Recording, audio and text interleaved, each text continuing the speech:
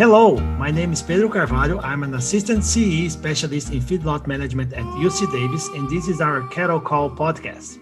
In our career call of the day, I call Brooke Latak, who is the livestock advisor for UC A&R in Southern California. Brooke shared a lot of things about her career path and things that she does on her current job. I hope you enjoyed this episode as much as I did talking with Brooke.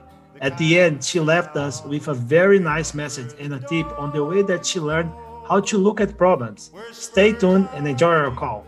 A cowboy is singing this lonesome cattle call.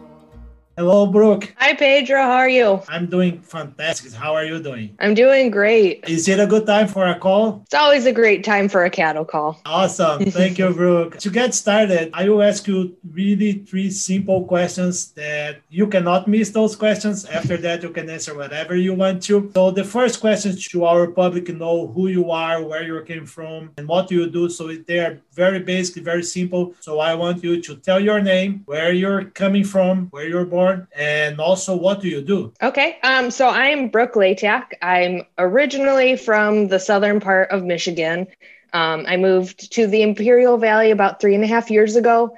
And that was to do my job, which is be the livestock advisor for the University of California Cooperative Extension, serving Imperial, Riverside, and San Bernardino counties. So that's good, Brooke. So you grew up southern Michigan, a weather very different than the weather that we have here in Southern California. Absolutely. Right? Yeah, definitely different. Now, like when you're growing up in southern Michigan, now you're working here. Do you remember when did you decide to work in agriculture and how was that decision? Maybe even to talk about how you decided to work with cattle. Sure. So growing up, we've always had, more of a hobby farm sort of thing, ducks, chickens, and my grandparents had chickens and stuff. And I was the one in the family that always loved animals. I was that kid.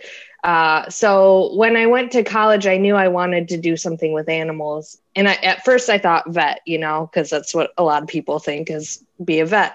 But I got to college and I saw in the animal science college was that there were a lot of opportunities with livestock. And I thought, oh, that's wonderful. Like, that's great. So I started taking a lot more livestock centric classes. And I realized I love livestock and I love research. So I kind of deviated from my original plan of working as a vet and went more into research. I got a job at the Animal Air Quality Research Facility at Michigan State, which is where I went to college for my bachelor's and master's program. And we worked with all livestock. So we did poultry projects, we did swine projects, and we did cattle projects. And so I kind of got the full range of all the different livestock animals, except for, small ruminants. I didn't do a whole lot with them.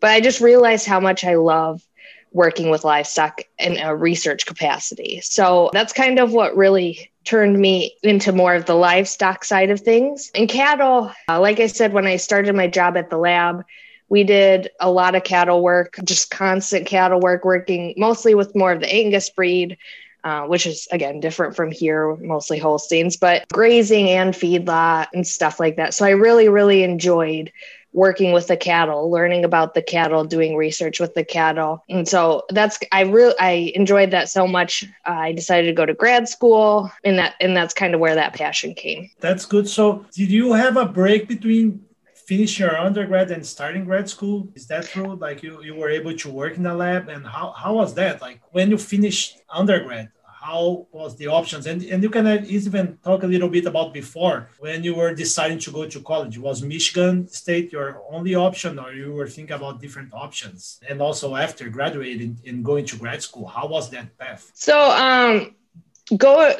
as far as deciding where I wanted to go to undergrad, I knew I wanted to stay in state, and Michigan State is the land-grant university for Michigan. They have a great ag program, specifically animal science, a great animal science program, and they have a vet school. So initially when I was thinking about, being a vet, I thought, oh, okay, perfect. They have a vet school. So that was kind of what led me there.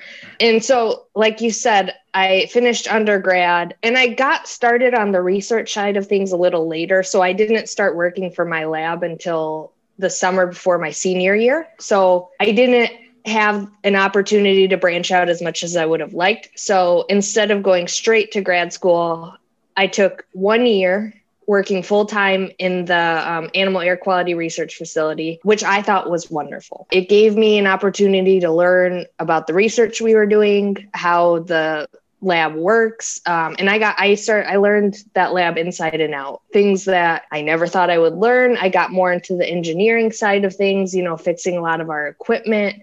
So it was a really nice opportunity to not have to worry about school and just learn the basics of the research and how we were doing it. So I thought that 1 year of just working was really nice because it gave myself a little bit of a mental break while I was still learning, while I was still getting ready for the next step. And I was lucky enough that my boss, my PI, had an opportunity to offer me a position as a grad assistant for my master's program. And it just kind of all fell together really nicely. Initially, I had thought about going other places, but that didn't really work out. So this just kind of fell together and I ended up staying there for another 3-ish years, which it was a wonderful opportunity for me. No, that's nice. I kind of did the same. I mean, I think when we start college, we are very, very young and it's sometimes we think that we're too mature, but we are actually not. And even now, I'm not sure if I am enough. But it was very good for me also. I kind of,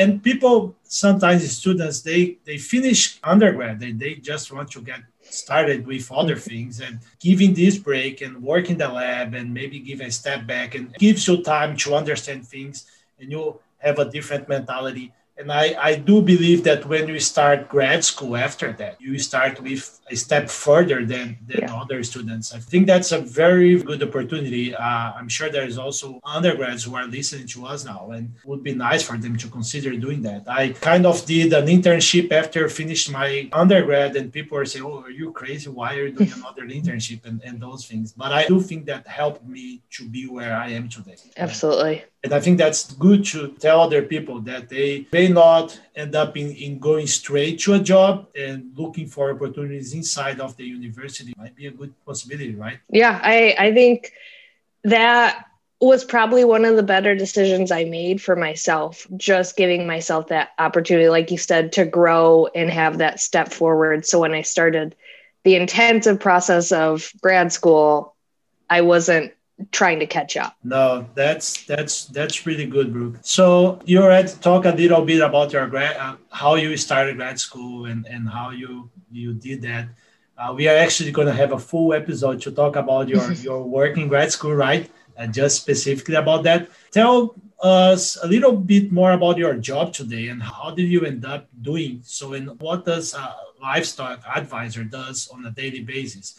What is the thing that you like most in your job, your least favorite thing in your job, and also things that helped you to be here today, things that happen. What is your interaction with producers? Tell us more about your job. Sure. So as the livestock advisor for the University of California Cooperative Extension, part of my job is applied research that we can take directly to our clientele and they can apply it right on their operation. And the other part is extension. So obviously when we do that research, we need to get that information out to them, or, if they have questions, we have the resources that we can use to help them. And so, I have access to resources. I have access to specialists like you. So if I don't know the answer, I can, email one of our specialists. So it's a nice system to help producers with problems that they're having. And so I've enjoyed it a great deal. When I was looking for jobs after grad school, most of my background is in livestock production, pretty heavily, nutrition, air quality, stuff like that. So seeing this position that was very heavily animal science related was great to me. So I was happy to see this position open up and happy to have been offered the position. So when I came down here, I was able to start my program working with clientele, which part of that clientele are the large feedlot operators, which they've been wonderful. Interacting with them has been really nice. They're very open. We've had a lot of great discussions about issues they're having, but I've also worked with some other clientele, small ruminant operators, and even some with with, producers who aren't doing livestock, but what they're producing is tangentially related to livestock. So, forages, people who are feeding or selling things for people to feed their cattle and stuff like that, industry professionals. So I've been able to work with a lot of people, and I've enjoyed those interactions a great deal. And then as far as my favorite and my least favorite, my favorite is interacting with everyone. I would say being able to learn people's stories, the history, what their operation is doing, and seeing people do it so passionately and seeing such a wonderful product come out of all of these operations, I think is a wonderful opportunity. I've enjoyed that a great deal, and being able to help is something I'm very thankful for. My least favorite, I'm going to go with the easy one and say COVID here has made things very difficult on the extension side, just trying to make sure we're still available to everyone, even if we can't do it face to face. I mean, that's the easy one. But one thing I maybe wasn't expecting so much from my position was that people can get passionate about what they're doing. So when issues come up and I get a phone call, sometimes people aren't maybe the happiest, or maybe they're, at a point where they're very stressed. And so being able to talk with people and work through these issues so that when we're done with the conversation, they're in, a happier state of mind, or they feel like they're heard, or they feel like, that they have something to go do that could help. I think it makes me feel good being able to help them, but that was not something I was anticipating coming straight from grad school, where that's not something I really dealt with. Yeah, that's a great point. I mean, looks like you deal a lot with people, right? Yes. How do you feel that you have developed your communication skills? Was there anything that was natural from you? Was that was something that you had to develop as you started working? Because I'm asking because I used to joke a lot with friends and say, I'm going to be working with animals. That's why I'm studying animal science. So I'm not sure. I sometimes I'm not good with people. So I would rather deal with animals than people. And in fact, we are always dealing with people. And that's why we are doing this podcast, to know about people's stories. So how did you develop your communication skills? So that's an excellent point. I was on the same boat as you. I went into animal science because I was like, I'm going to just deal with animals. I'll never have to talk to anyone. Easy. Yeah. But yeah, that took a whole 180. I work mostly with humans and then occasionally with animals. So learning, I'm naturally a fairly quiet person. I don't talk unless I have something to say. And so I did have to train myself to be a little more proactive and start asking more questions and develop a way to start these conversations with people, because I would end up just sitting in my office quietly if I didn't reach out and try to have these conversations and talk to people. So that was one of the bigger ones, was just kind of stepping out of my comfort zone and developing relationships, and also figuring out how people like to communicate, because everyone's very different. Some people like text, some people like email, some people like phone calls. So kind of figuring that out and making a mental note of, okay, this person prefers phone calls, like call them if I'd like to talk to them, and making sure that they have the ability to contact me. I think that's been one of the bigger ones, but I'm always trying to get better. I've been taking trainings, how to have like crucial conversations, how to have these difficult conversations, and how to talk to people who are, emotionally charged, and, so that we get things out of the conversation that are productive and helpful. So that's been a big thing for me. But yeah, like you said, communication is huge. That's good. So, and how does it usually happen? So the producers come and contact you if they have a deal and say, hey, Brooke, can you help me? I'm facing this challenge here. Can you help me with it? Can you do that? Is that how it's naturally happened? So a little of that. So sometimes it's them contacting me or contacting someone they know and them saying, oh, hey, this person can help. Because one thing I've learned since being here is that not everyone knows I exist. My position exists for them. And so having someone direct them to me. So that happens some of the time. And other times it is just me saying, oh, I know that there's a feedlot and this is the phone number for the office. I'm just going to call and have a conversation and see what's going on, if they have any issues. And from all of that information, if we're seeing a reoccurring issue, we can do research and help more people figure out something that is collectively an issue. But yeah, it's I get emails from people, I get phone calls from people, and then I call them and try to be proactive about it. That's good. And I assume if you don't know something, you will help them to get in touch with that other person, right? Exactly. Yep. And so that's part, I feel like part of my job, and part of the job I enjoy is being able to find resources that other people may not find, whether it's a person, whether it's a place, whether it's a document that'll really help them and help solve that problem. I really enjoy that part. That's nice. Looks like a very, very fun job. You get to do research and you also get to work on-hand experience, and I assume you have grown a lot in the past years that you've been working here. Absolutely. Oh, I feel like I'm a different person today than I was 3.5 years ago when I started. Yeah, it's a different school. We learn a lot, and we also hope to help people.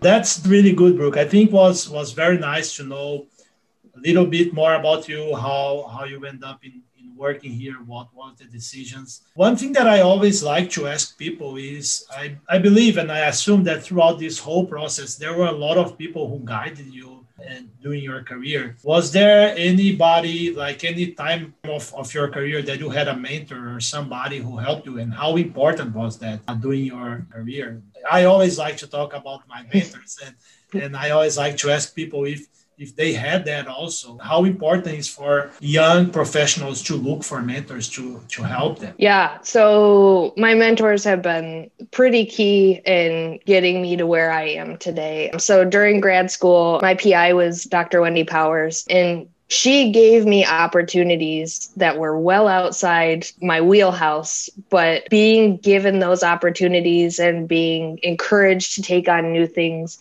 I think really broadened my understanding, my methodology, all of that, to where I felt comfortable doing research and working with different weird things that you never really think about. And so she was so important in kind of forming my basic skills and just research and figuring things out and being creative. And so she was a great mentor that gave me a lot of opportunity. And then coming here, I've had quite a few mentors. I would say one of my favorite things, I have a lot of favorite things about this job, but another one of my favorite things is the system we work in. There's opportunity for a lot of support, and I've received a great deal of support from being here, from our specialists, really helping. Specialists that have been here for over 20 years have been so helpful in helping me figure out how to contact people, because I came to a brand new area with, I knew no one, and no one had been in my position in quite some time. So the contacts were kind of dead there. And so how to make contacts, how to deal with kind of stickier situations, and other advisors have been just so helpful when I have a question about, what do I do? I have no idea what I'm doing. What do I do? And that they do not hesitate to come forward and say, oh, this is what I did. This helped me, or, this may help you. But also one of the bigger mentors was Dr. Richard Zinn, who's a professor for UC Davis, who's been here. And I would say just to learn the system here, about the history, about how things run, and about the science behind all of it, I've learned so much in 3.5 years from him. And I think I lucked out coming down here where I'm right next door to him and can ask him any question and he's happy to answer it. So my mentor, I would say I'm extremely thankful to my mentors because they helped me get to where I am. Absolutely. Yeah, I can tell you that we kind of share some of our mentors, and it might sound repetitive if I have any friend listening, because I always talk how awesome it is to work with those people, and also people that I've worked before. I mean, I wouldn't be here without mentors. So that's a good thing for young people who are listening to us, to always try to look for mentors, reach out people who can help them, and we can only get longer in your career if we walk through that with other people. But that's good, Brooke. I think we had a good time. I just want to go through our last questions to finish. It's kind of a quick quiz. It's going to be quick questions and something to interact with our listeners more about you. So during your job, and also during grad school, is there any fun fact that you would like to share with us? It can be some weird request that a producer have asked you, or something that happened during grad school that you always look back and laugh about it. And is there any fun fact that you would like to share with us? Sure. So, like I mentioned, I've been a fairly quiet person, and the lab I worked in, our lab technician was kind of equally quiet. So we were a couple of quiet people who spent a lot of time together. So we got fairly close. And my work at the lab dealt a lot with manure. So I'm very comfortable around manure but the way we reacted being such quiet people is, we don't project a lot of noise. We don't yell, there's not a lot going on. But there have been a couple of times. I can remember one time we were mixing swine manure, and it was tons of frozen buckets of manure. And the lab technician said, it's only going to take a couple hours and then we'll be done. 10 hours later, we're finally finishing up. Yeah. And so it was a day, and I'm dumping out what we had left because we didn't need it anymore. And all of a sudden I hear her quietly say, "Do not dump that out." But it was the tone of her voice. She didn't yell it. And so I was stopped there with this manure ready to dump it out. And so it was a really interesting lab to work in because, we're working with manure. At one point, we had a sub pump that we were using to pump manure out into barrels. And if you didn't hold the thing right, the manure would just spray everywhere. So I'm very comfortable with manure. And I think that's something not maybe normal. Yeah. Yeah. No, that's nice. That's also good for, we sometimes end up in working with things that are not the most pleasant things to work with, especially in grad school. Yeah, definitely.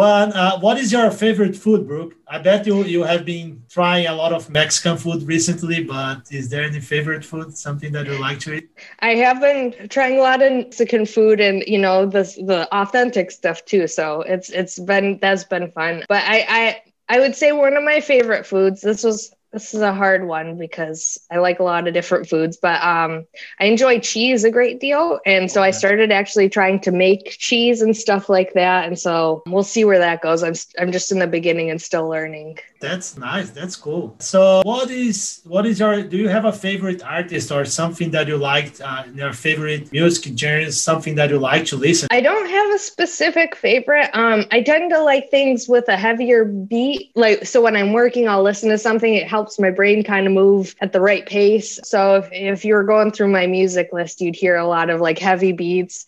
Might stress some people out, but it helps me think. So the last thing that I will ask you, it's something philosophical or not. I don't know. It's when you look back to your career and you see yourself as a little kid, even working with your grandma, those things, even going to grad school. What is something that you look back in time that you would like, that you know today and you would like to know, maybe starting college or finishing undergrad? Is there something that you would tell yourself that you think that was very helpful, that you know today that would be very helpful to you? So the one thing I would probably tell myself is to get involved earlier. So I waited a little late, till I was an upperclassman in undergrad to start getting into the research and stuff. And I think if I had stepped forward and, got out of my comfort zone and got involved a little more earlier, I could have learned a great deal more. And I'm glad I got involved when I did get involved because I learned so much, but I think I would have benefited a great deal from doing it earlier. That's really good. That's really good to know. A lot of times we think that we are not ready or we think, oh, that's not my deal. But I do believe that we should be always looking for opportunities since your first day of college, for example. That's good. That's good. Awesome, Brooke. That was very, very good. Now we're actually going to finish, and I would like to ask you for our cattle call top tip. That's how I'm calling this. So is there anything that you would like to share with our listeners, something that a book or a movie or something that you would like to recommend our listeners to go and have a look on it? Sure. When I was in grad school, one of the things I got involved in was systems thinking. So, not thinking linearly where one thing's going to affect the whole thing, but thinking about how everything kind of interacts and stuff like that. And that was a wonderful opportunity. I got to go to the Netherlands and learn more about that, which was, again, great opportunity. But one of the first books that's awesome. I didn't know about this, but that's interrupt here. And how was this experience for you? What did you go to do there in Netherlands?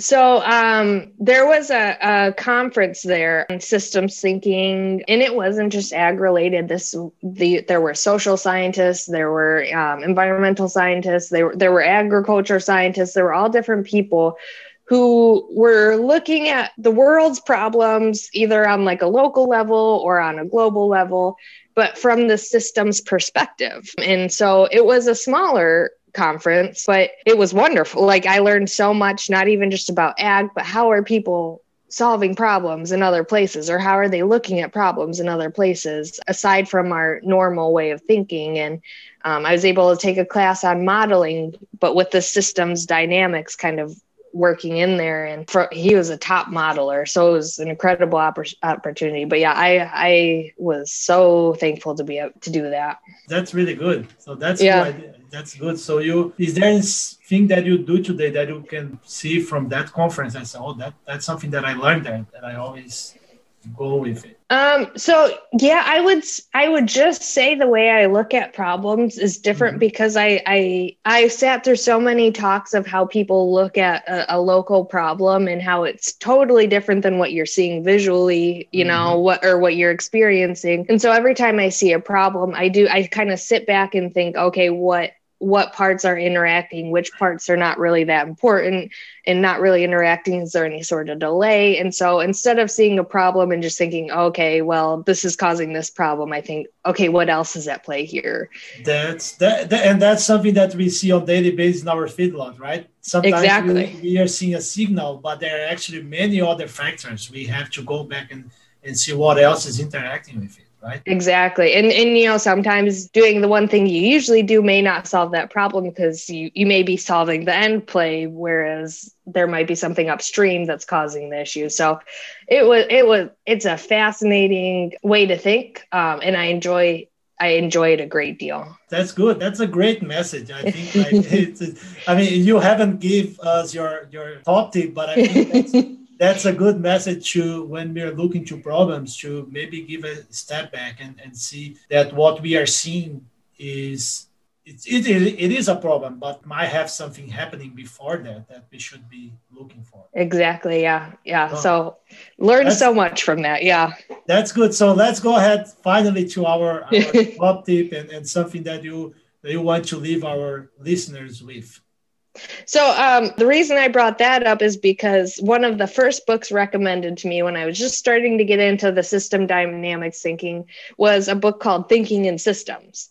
And it's just a wonderful book to introduce yourself to that way of thinking of, you know, not just the single players, but how those players interact with each other. And it gives a lot of great examples, which helps me because I just learn way better from examples. But it's a book. You can get it on Amazon and other bookstores. So it is Systems? Thinking in Systems. Thinking in Systems. Okay, I will see if I can put the link in our subscription here. So if somebody has an interest and can go ahead and look on that. Okay, I think that's it, Brooke. But last but not least important, how can we follow your work? How can people get in touch with you if they have problems? Social media, blog, website. I mean, we are trying to develop things together here. But is there any way to contact you, your email, things that you would like to share with us? So yeah, easy way to contact me is always email bclatak@ucanr.edu. And you can find that email and my office phone number at our website. If you just Google Imperial County UCCE, it'll be the first thing that pops up, and my name's on there and all my contact information. And if you want to follow me on Instagram or contact me on Instagram, my name is just Brooke Latak, simple. But yeah, that's it. The easiest way and the most common way to contact me. Perfect. Yeah. As I mentioned, we are trying to develop a website and create a newsletter. Hopefully your contact will be there as well. But that's good, Brooke. Thank you very much for this call today. It was was great to know about you, about your career. I think the people who are listening to us, producers, young professionals, students, will have you as a good example. And next week, we will be talking about specifically your work that you have done during grad school and how can we relate that to Carol, right? Yes, exactly. Thank you so much for having me. That's good. If you liked our podcast, please make sure that you share that with friends, with people that you think that can take advantage of it. If you have comments, suggestions, feedback, please contact me. We have Cattle Call UCD, Cattle Call with only one L, UCD@gmail.com.